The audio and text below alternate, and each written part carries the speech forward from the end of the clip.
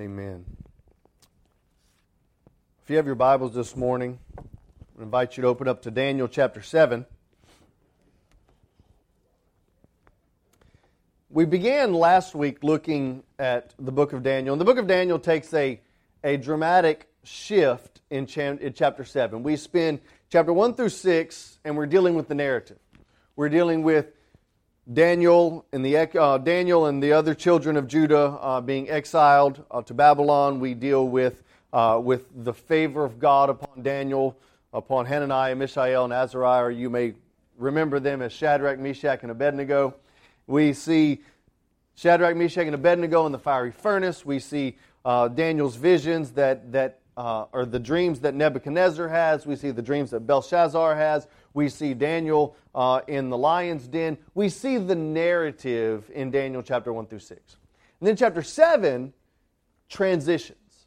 And it transitions not only in its theme, it transitions in its language, it transitions in the genre of literature. We go from a narrative to apocalyptic literature that is deep in symbolism, deep in imagery, deep in the meaning. It's loaded with symbolic content, and it's natural for us to take Daniel chapter 7 through the end of the book and say, well, this right here is talking about the end times. This right here is talking about what's going to happen whenever Jesus comes back. But we need to resist the temptation to immediately ask the question that we've been conditioned to ask by our Sunday school classes: what does this passage mean to us? And ask the question, what does this passage mean?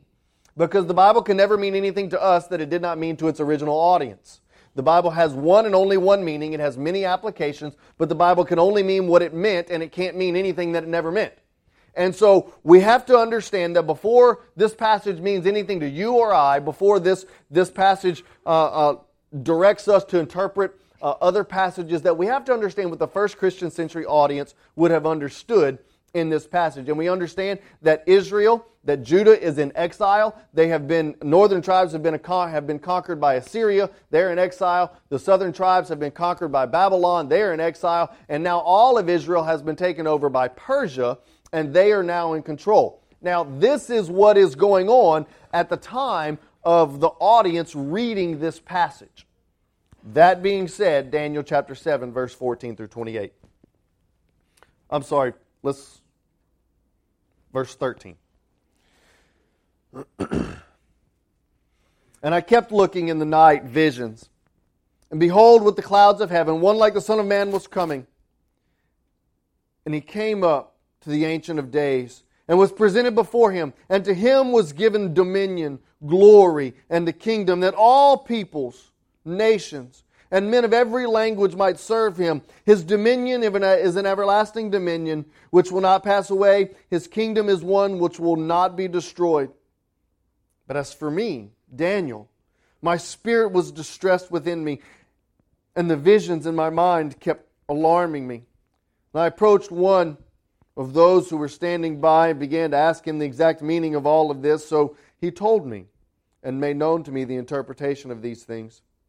These great beasts, which are 4 in number, are 4 kings who will arise from the earth, but the saints of the Most High will receive the kingdom and possess the kingdom forever, for all ages to come. Then I desired to know the exact meaning of the 4th beast, which was different from all the others, exceedingly dreadful, with its teeth of iron and its claws of bronze, which devoured and crushed and trampled down the remainder with its feet.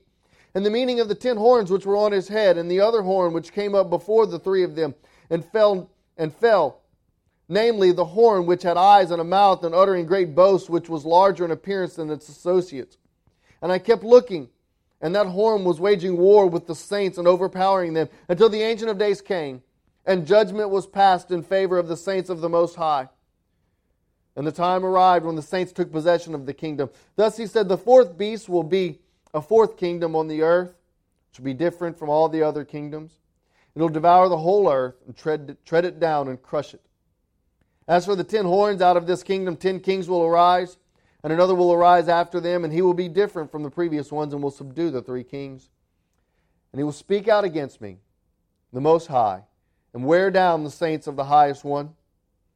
And he will intend to make alterations in times and in law, and they will be given into his hand for times, and half a time. But the court will sit for judgment. His dominion will be taken away, annihilated and destroyed forever. Then the sovereignty, the dominion, the greatest of all the kingdoms, is under the whole heaven, will be given to the people of the saints of the Highest One. His kingdom will be an everlasting kingdom, and all the dominions will serve and obey him. And at this point, the revelation ended. As for me, Daniel, my thoughts were greatly alarming me. My face grew pale. I kept the matter to myself. Let's pray. Father, your Holy Spirit says, when we lack wisdom, we can ask of God who gives freely thereof. Lord, so we're asking for your Holy Spirit to give us wisdom, to give us revelation, to give us clarity as we deal with your word. Lord, may you not only encourage us, Lord, but may you apply your word to our lives that we may leave this place and be different. In Jesus' name we pray. Amen. After reading this passage, many of you are going to say, look, let's go back to Matthew, Mark, Luke. I mean, I understand what that's about. I know that's about Jesus, and we can read, Jesus was on the boat and the storms, and we understand that. Let's go back to Paul's encouragement to the church at Corinth when he says, don't eat meat sacrificed to idols. I can get that. But the Scripture tells us in Acts chapter 20 that Paul spoke to the Ephesian church at the end of his tenure, and he says, I am free from the blood of all men because I did not cease to declare to you the whole counsel of God's word. And Spirit-anointed preaching compromises no truth, avoids no subject, and fears no reaction. So we're going to attempt to walk through the book of Daniel. And so I want to go ahead and apologize beforehand because I'm going to say some things. We're going to have differences of opinion on how this passage is interpreted. You can email me later. We'll go ahead and deal with that. Just jot down your disagreements and email me later, and we'll talk about that at that point. But let us look at the text. Now, as we concluded last week, we talked about Daniel's vision. And in the midst of Daniel's vision, there are these four beasts. There's this beast that looks like a lion, this beast that looks like a bear, this beast that looks like a leopard, and then this fourth beast that we can't even describe what it looks like. It's just horrific. And in the midst of this description of all of these beasts, Daniel stops and says, but there's an Ancient of Days who sits upon a throne. And he is sovereign, and he is king, and of his dominion there will be no end. And then there is one who is coming like the Son of Man. And this secret behind history reminds us that in the midst of chaos, that in the midst of hardship, in the midst of pain, that there is a king who is on his throne. And knowing this secret doesn't keep us from pain, but it should keep us from panic. It doesn't absolve us from hardship. It doesn't absolve us from pain. In fact, if you look at the 12 apostles, you remove Judas and replace Judas with Paul, all of them, with the exception of John, was killed a martyr's death. And we're not talking about they had a heart attack in the middle of the night. No, they were beheaded. They were crucified upside down. They were put in a vat of boiling oil. They were stoned. They were cast off of the temple. They were drawn and quartered. These men died a vicious, horrific death for the cause of Christ. If you go back and you look at the history of the church, the Scripture tells us that the seed of the church is the blood of the martyrs. It wasn't until 400 years after Christ that persecution amongst believers really began to subside. And so when we understand following Jesus, it does not absolve us from pain. It does not absolve us from hardship. In fact, Paul says, if any of you desire to live godly, you will be persecuted. But what it does is in the midst of hardship, in the midst of pain, in the midst of trial, in the midst of tragedy, it ought to keep us from panic. Because there is one who sits on the throne, and he is the Ancient of Days. Now, that's where we left off last week. And so we're going to pick up this week Daniel, and I think it's interesting. Daniel is the interpreter of dreams, and Daniel asked somebody to interpret this for him. He says, hey, can you give me some clarity on this? I know that God has, given me the ability and the wisdom to discern all these dreams and all these visions, but can you help a brother out? This is where Daniel is. And it doesn't even tell us who this bystander is. It may have been Shadrach, Meshach, and Abednego. It may have been some figmental person. It may have been but there's this guy, and Daniel says, hey, what does this all mean? And he says, well, let me explain this to you. And he tells Daniel nothing that Daniel didn't already know. He says, by the way, these beasts, these animals, they are kingdoms of this world, reminding us that the wicked are becoming increasingly wicked. The Scripture tells us this. It says that in the last days that men will become not only wicked, not only evil, but they will become inventors of evil. As if we didn't have enough wickedness in and of ourselves, that we're going to invent, we're going to make up ways to become more depraved and more vile and more evil. The message of Daniel is that it doesn't matter if the king is Babylon, if the leaders are Persian, if they're Greek, if they're Roman, if they're Chinese, if they're Russian, if they're American. The king and the kingdom does not matter. There is no peace apart from the Prince of Peace. Now, it's important that we note that Daniel is saying this, and he's saying this from an advantageous point. Because Daniel is sitting second in command only to the king of Persia. And Shadrach, Meshach, and Abednego are in very high administrative roles amongst the people of Babylon, the people of Persia. And so it's not as if Daniel's saying this from a prison cell. He's saying this from the cabinet. He's saying this from a position of authority, from a position of power, saying, you know what, Israel? Even though I am sitting in the highest seat in all of the land, there is no peace in this world apart from that which is the Son of Man. There is no peace, there is no tranquility, there is no absolution from pain, from hardship, from destruction. Because you know what? After Persia dies, after Persia is no more, after this kingdom falls, there's coming another one. And it is going to be a beastly kingdom. And then after this kingdom, guess what? There's coming another kingdom, and that kingdom is going to be a beastly kingdom. And eventually, there's going to be a kingdom which is so wicked and so vile that this world cannot even comprehend. I can't even describe how wicked and how vile this is. And so, as we read the book of Daniel, we need to avoid the temptation to begin assigning this beast represents this kingdom. This beast represents this kingdom. This beast represents this kingdom. And back up and understand the biblical principle that Daniel is saying that, look, it doesn't matter. Babylon, Persia, Greek, Rome, it doesn't matter. They're wicked kingdoms. And it doesn't matter if you have political power, if you have political clout. It doesn't matter if you have friends in high places, because as we saw in Daniel chapter 6, even friends in high places can't keep you out of the lion's den. Let us be careful not to give hope to a political party, to a democratic government. Let us not think that an election is going to fix that which only the King of Kings and the Lord of Lords can fix. St. George, no St. George, it doesn't matter. Barack Obama, George Bush, Bill Clinton, it doesn't matter. Republican, Democrat, Independent, it doesn't matter. It's just one liar, one wicked, evil leader, or the other wicked, vile, evil leader. And that's what Daniel is telling Israel. Nebuchadnezzar, Belshazzar, Cyrus, Darius, it doesn't matter. The Ancient of Days is coming.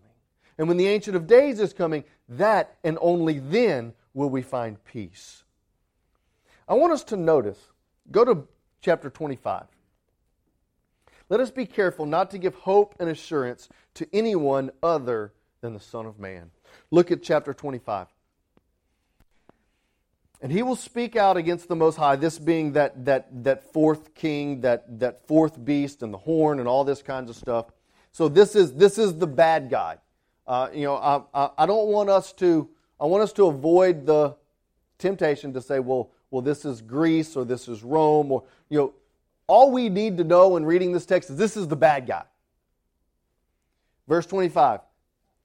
And he will speak out against the Most High, and he will wear down the saints of the Highest One. And he will intend to make alterations in times and in law, and they will be given into his hand for a times, half a time. That last part of the text right here, where it says, and they being the saints of God, will be given into his hand. Let us remember who is sovereign and who is control. It is the Ancient of Days. It is he who delivers. It is he who gives strength and gives power to his people, as well as allows kingdoms to exist. And it is God who will give his people into the hands of the enemy for a times, and half a time. And you say, well, that doesn't tell me anything, preacher. The literal translation of a times, and half a time is 3.5 years. So what the author is saying is that there's going to be a limited amount of time where God will give his people over to the hands of this wicked leader, this wicked kingdom. And we have a tendency to think in our plush, luxurious American churches that God will keep his church from experiencing hardships, trial, and pain. However, that's completely contrary to the Scripture. If that were true, Peter would not have been crucified upside down. James would not have been killed. Paul would not have been killed, beaten, shipwrecked, thrown in prison countless times. Peter and John would not have been beaten half to death just by healing somebody in the name of Jesus. Every account of the New Testament tells us that as the apostles, as the New Testament church suffered for Christ, they did so in his, and as they shared in his suffering, they shared in his glory. The testimony of the early church is littered with leader after leader. As Polycarp was being burned alive, he was singing praises and hymns and quoting psalms as he was being burned alive, and the wind and the rain would come and put out the flame, and the entire lower half of his body was charred beyond recognition, so much so that those bystanders were praying to God to take his life so that his suffering would end. And as they're doing so, Polycarp is crying out, "Your fire cannot consume me." The church, the body of Christ, is filled with men and women who have suffered for the cause of Christ. There's a little clip I want to play right now. It's only a 2-minute clip, but I want you to listen to what Matt Chandler says about the gospel.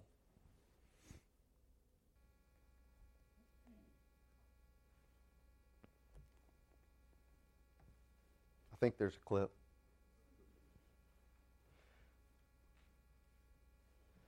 Matt Chandler is a pastor in Dallas, Texas. And he is before all things, and in him all things hold together. Verse 18.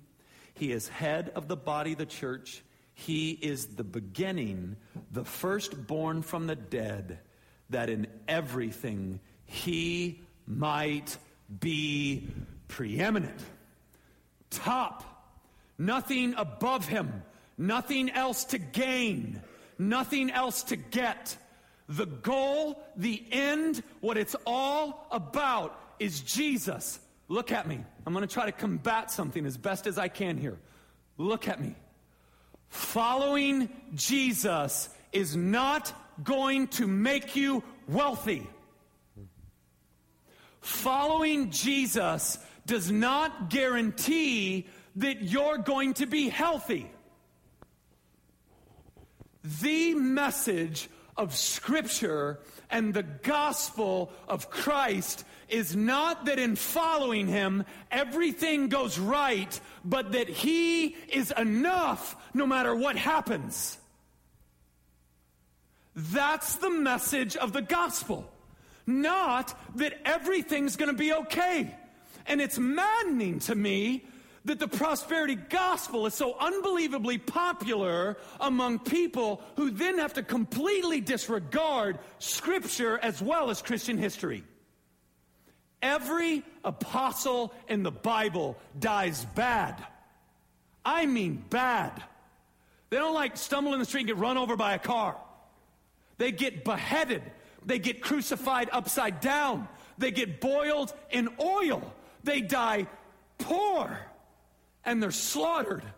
Spurgeon, the prince of preachers, struggles with depression his whole life and then dies. Christianity has been built and has carried through the generations on the blood of men, not on the wealth. This is an absurd idea that would make Christ not preeminent, but what He could give you. That is not Christianity. That is something entirely different. And it's heresy that would have got you burned alive 200 years ago. Go back to Daniel chapter 7, Chris. As we see this text, I want us to understand that God gives the church. He gives the saints over to the power. In verse 25, He gives them over to the dominion and over to the power of this wicked one. He doesn't, it says right here, and they will be given into His hand for a time. 3.5 years, that they will be given into the time. Not only do we see the church suffering for generation after generation under the reign of Diocletian, the great persecution, there were literally Christians dying by the thousands every day as this Roman emperor declared open war on Christianity. If you're living in Rome during the 2nd century and Diocletian begins to kill Christians by the thousands, you're thinking, boy, this is coming to fruition. This is happening. Christianity is made beautiful. Not because of what we have, but for who we have. We have Jesus, the author and perfecter of our faith. Hebrews chapter 12, 1 and 2. And surrounded by such a great a cloud of witnesses, let us lay aside our sin and encumbrance which so easily entangles us, and let us run with endurance the race that is set before us. How? Fixing our eyes on Jesus, the author and perfecter of our faith, who for the joy set before Him endured the cross, despised the shame, and is sat down at the right hand of the Father. Consider Him who endured such hostility against Himself by sinners, that you may not grow weary and lose heart. For you have not yet resisted to the point of bloodshed in your striving against sin. Consider Jesus. But I want to encourage you with this. You say, well, preacher, that doesn't really make me want to go follow Jesus. Yeah, we get to go suffer. We get to go, who's next to be beheaded? Who's next to be thrown in prison? Who's next to be burnt alive? Sign me up. But hear the truth of the gospel. Put verse 25 back up. He gives them over to their hands for times, and half a time. There is a limit to what God will allow the enemy to do. Amen? There is a limit. God will only allow the enemy, God will only allow those wicked kingdoms to go so far, and then He says, that's far enough. My people, my church, my bride means more to me. And I will allow them to endure. I will allow them to suffer for my glory's sake, but only so far. Go with me, if you will, to the book of Judges chapter 10, verse 16. This is a beautiful picture of the grace of God in the Old Testament. Judges chapter 10, verse 16. So they put away the foreign gods from among them, and they served the Lord. The end of that verse. And he could bear the misery of Israel no longer. You know, whenever I was growing up, my mom and dad absolutely believed the teaching of Solomon. Solomon said, if you spare the rod, you hate your child. It was Benjamin Franklin who said, you spare the rod, you spoil the child. And so my parents loved me a lot. And whenever I stepped out of line, the rod was definitely not spared on my rear end. And I would, in fact, growing up whenever I was little, it was not uncommon for me to get multiple spankings in a day. But I'll say with Sam Thomas, my parents didn't spank. My parents whipped or whooped. You know, I didn't catch a spanking. I caught a whooping, and it was a bad day. Whenever Dad would come home, and Mom would say, he's in the back, he's waiting on you, and I would catch a whooping. But even in the midst of the discipline, I knew that the suffering, that my parents would only allow me to go so far. And I see this with my own children. I have 3 beautiful kids. I have one of them that's 5 and weighs about 17 pounds and eats nothing but Doritos, crackers, and cereal.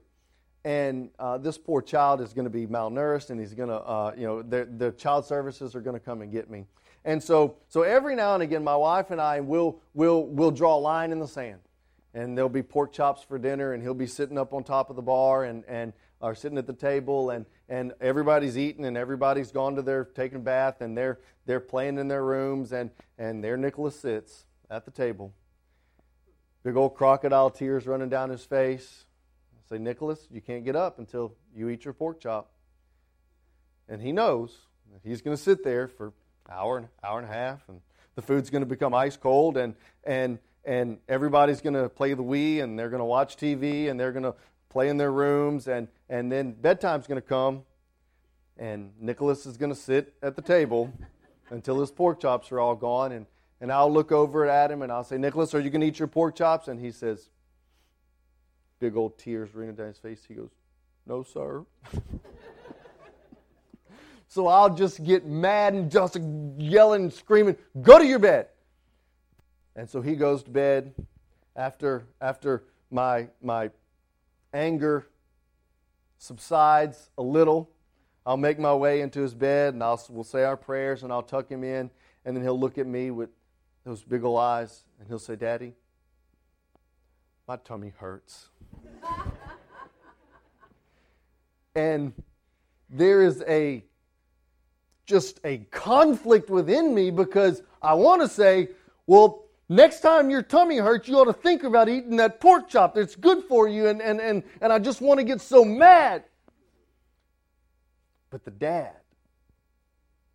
says, how can you let this baby go to bed hungry with all of the resources and all of the food in our pantry?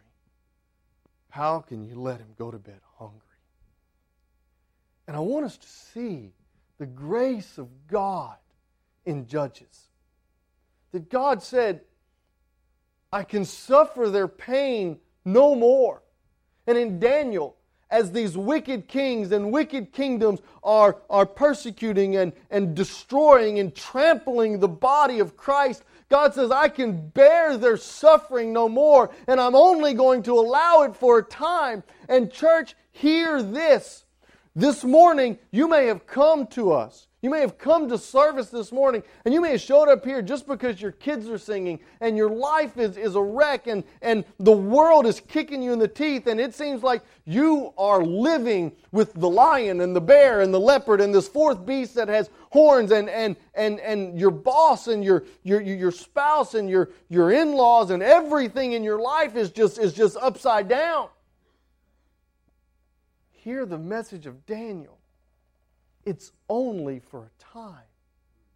God will only allow your suffering, your pain, and your hardship for a time. And then on the other side, there's grace.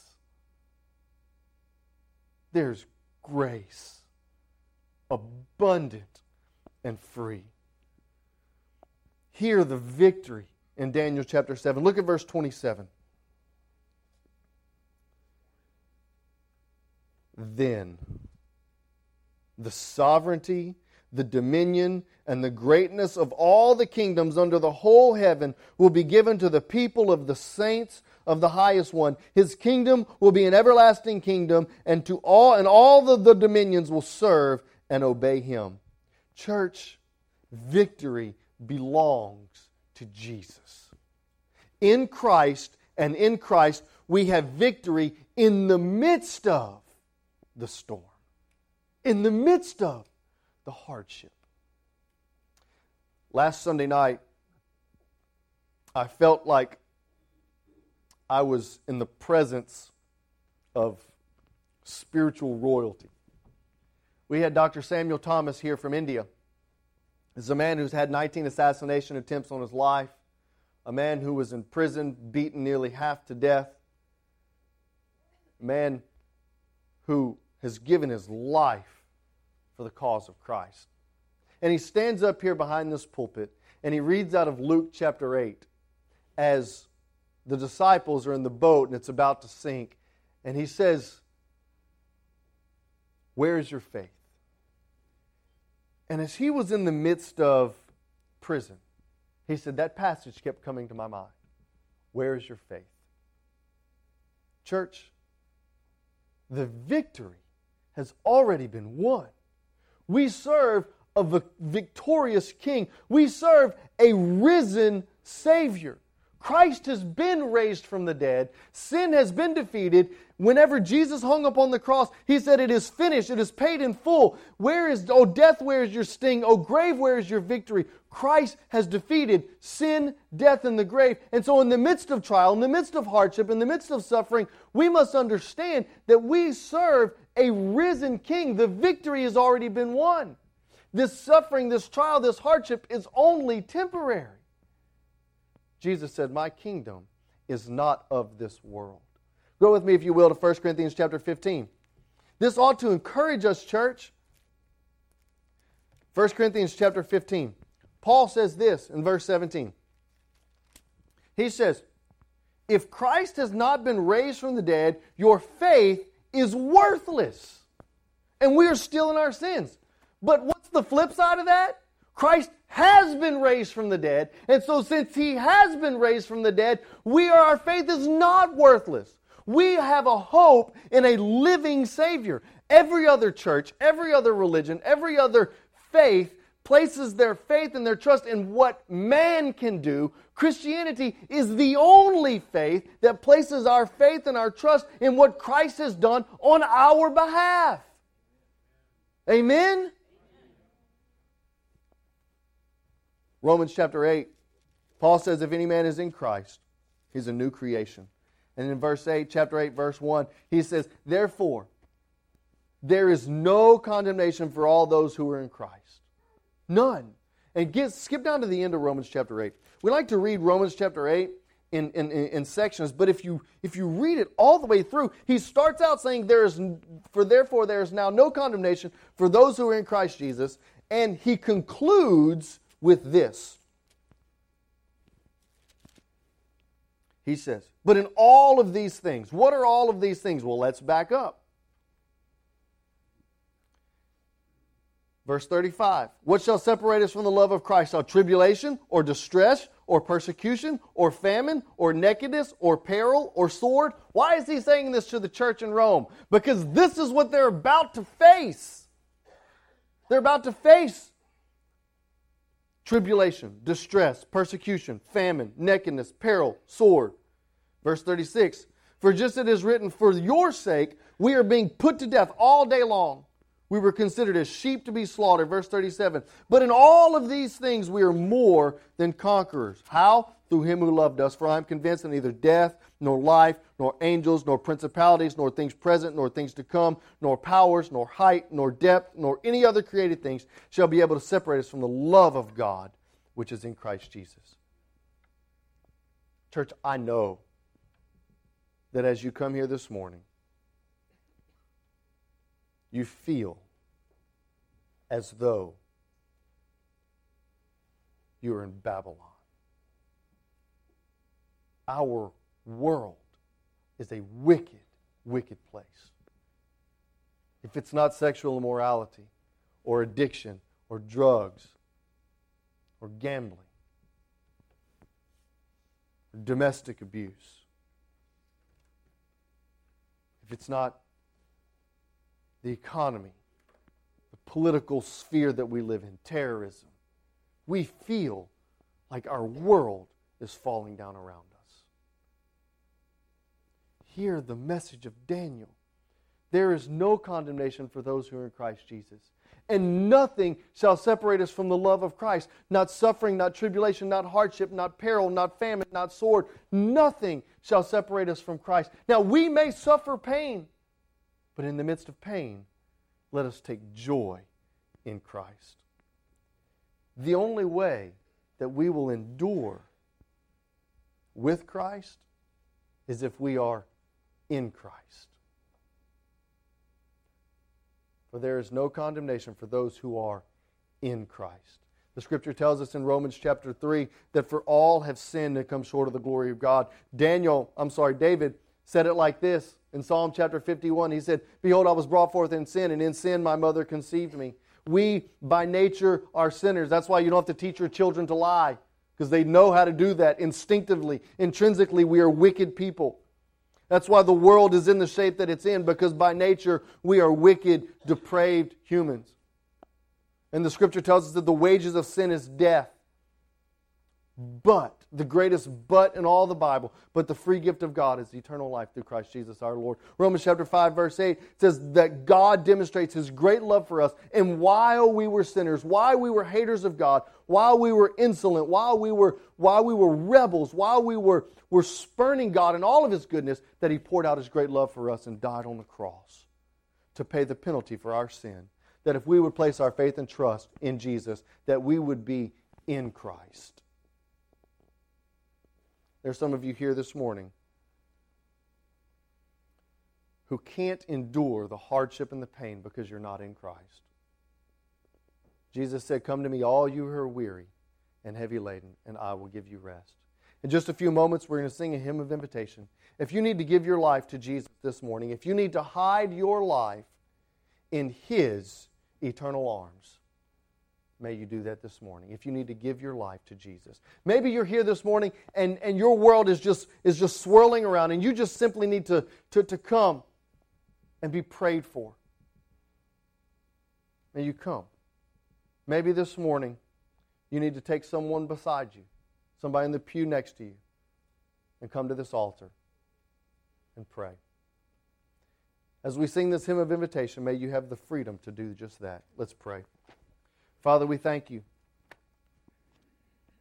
We thank You that in Christ we need not fear what this world may do to us. That in Christ we can have strength and encouragement. That in Christ we can be assured that neither death nor life nor any created thing will be able to separate us from the love of God that is in Christ Jesus. God, maybe there are those here this morning who need to give their life to Jesus.